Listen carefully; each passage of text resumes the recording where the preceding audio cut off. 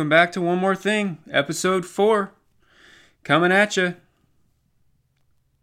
I've been thinking one of the things that everyone who's in education right now is going through are testing.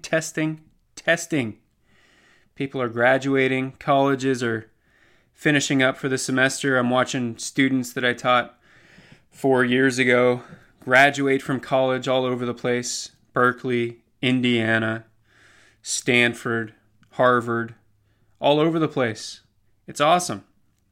Graduation's such a cool time for people. I mean, high school graduation's great. You're starting the next step of your next journey.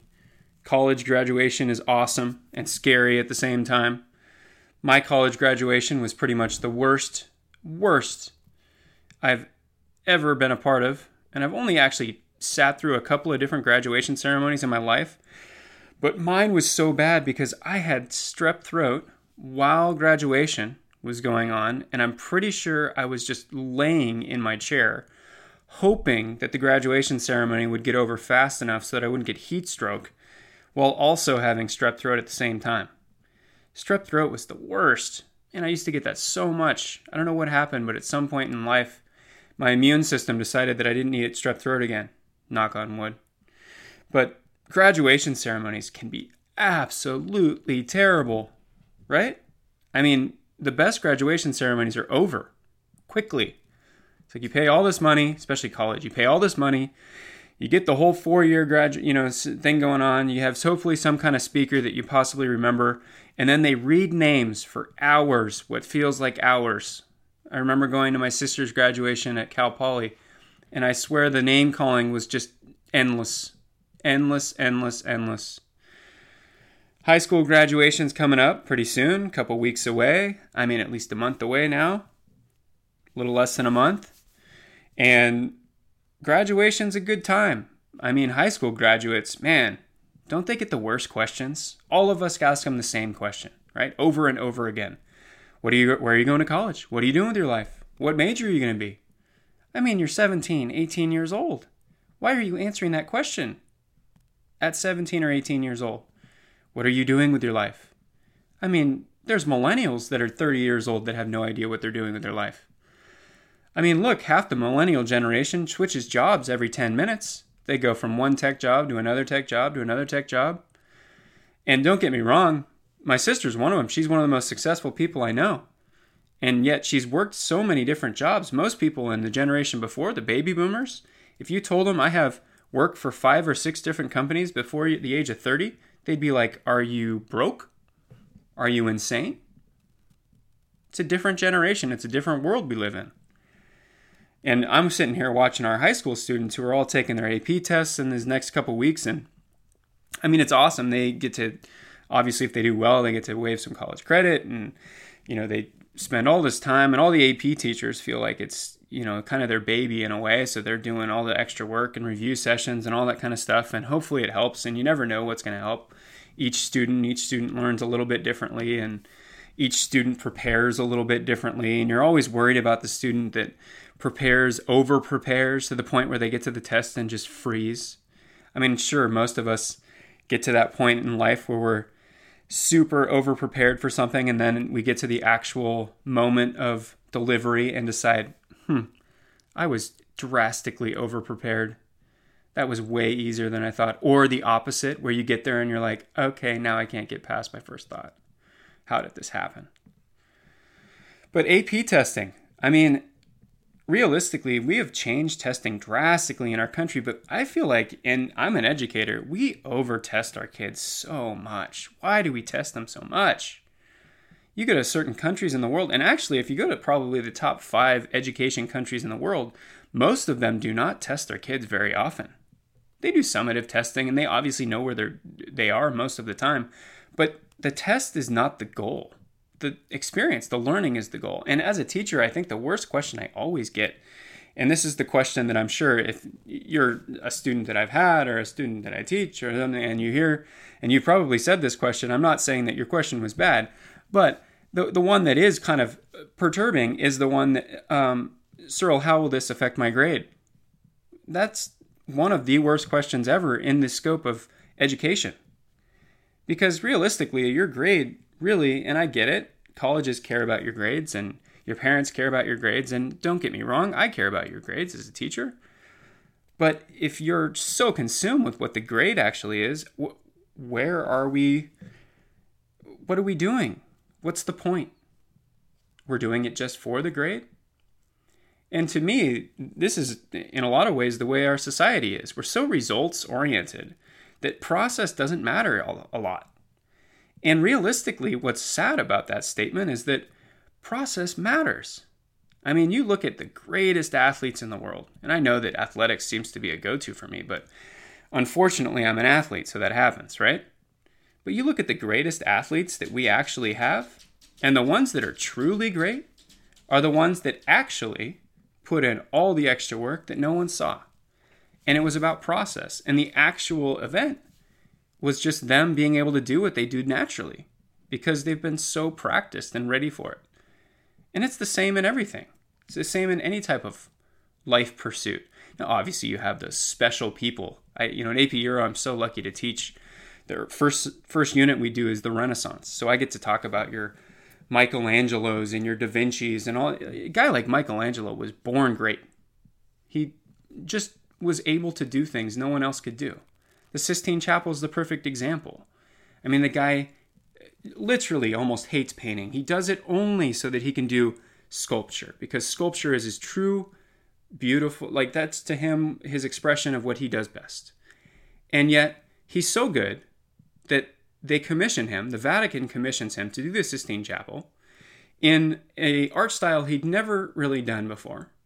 And he ends up essentially creating a masterpiece over the course of 4 years, 2 separate 4-year periods. When he did the ceiling, that was 4 years. And then he does the altarpiece, and that's another 2 to 4 years. And he does it in a way where he had never used the actual material before. And then it's perfect.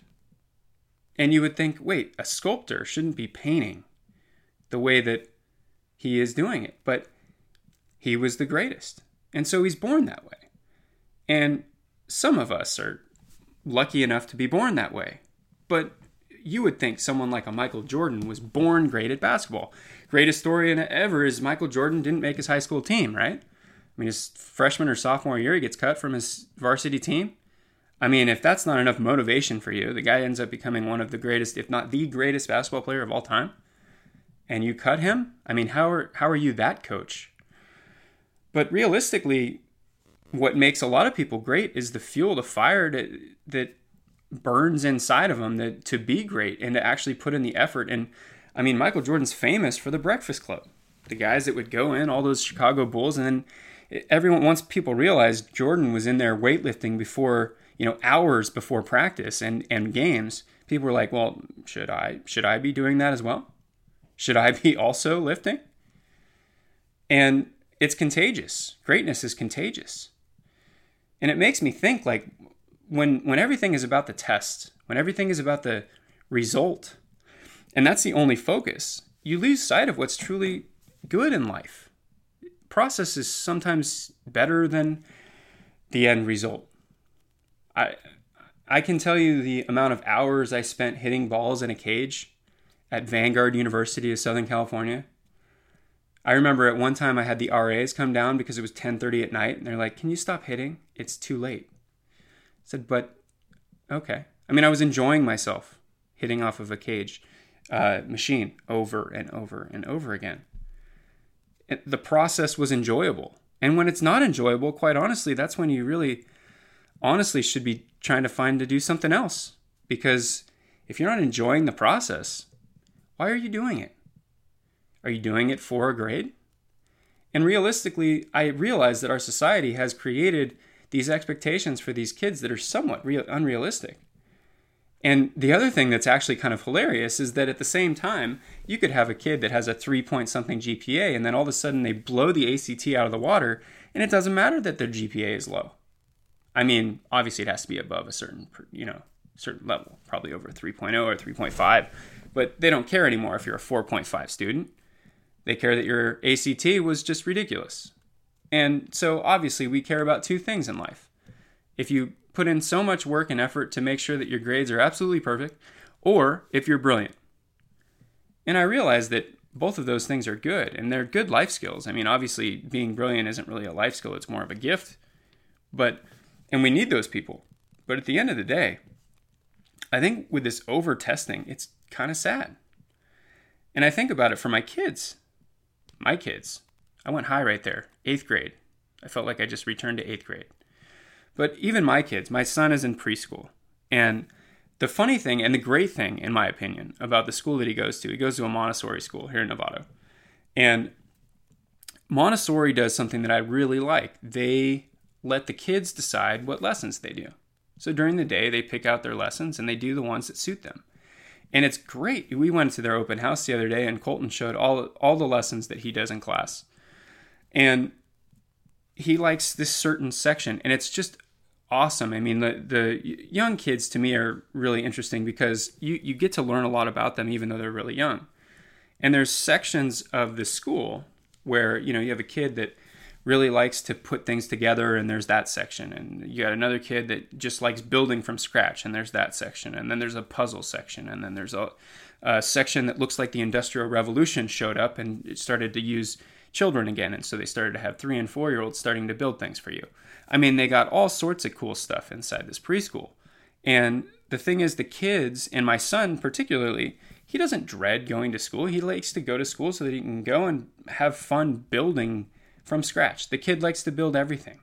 You give him a blank canvas and a bunch of blocks and he'll build something.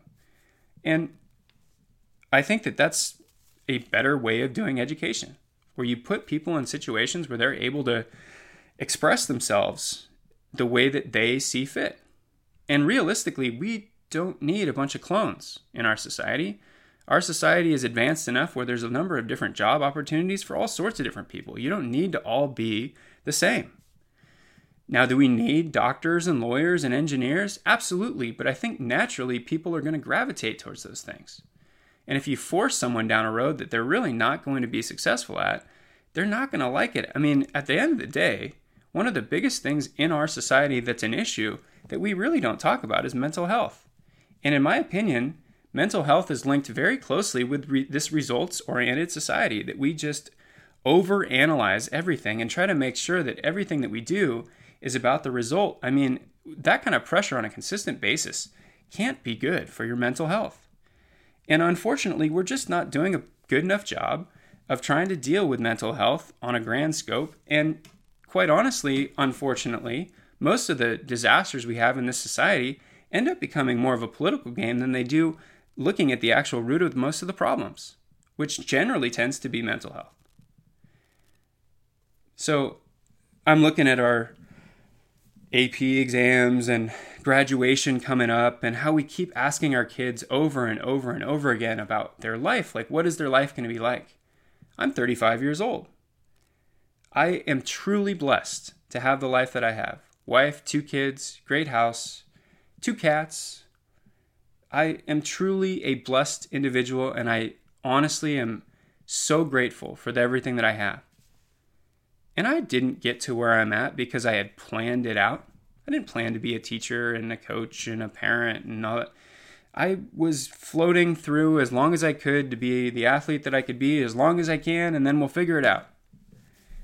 And at some point, I mean, I know I got all the questions, what are you going to do? What do you like? And I knew I liked history, and I knew I probably was going to major in that, but I actually, my freshman year, decided that I was going to be a non-declared major until I got to be a sophomore. And then I actually remember making the choice to be a history major and enjoying the fact that I had at least tried my freshman year to look at a bunch of different things before I went towards history. Even though I knew that I was probably going to gravitate towards history at some point, I tried other things. I did most of the social sciences, granted, psychology, sociology, cultural anthropology, your history, your political science.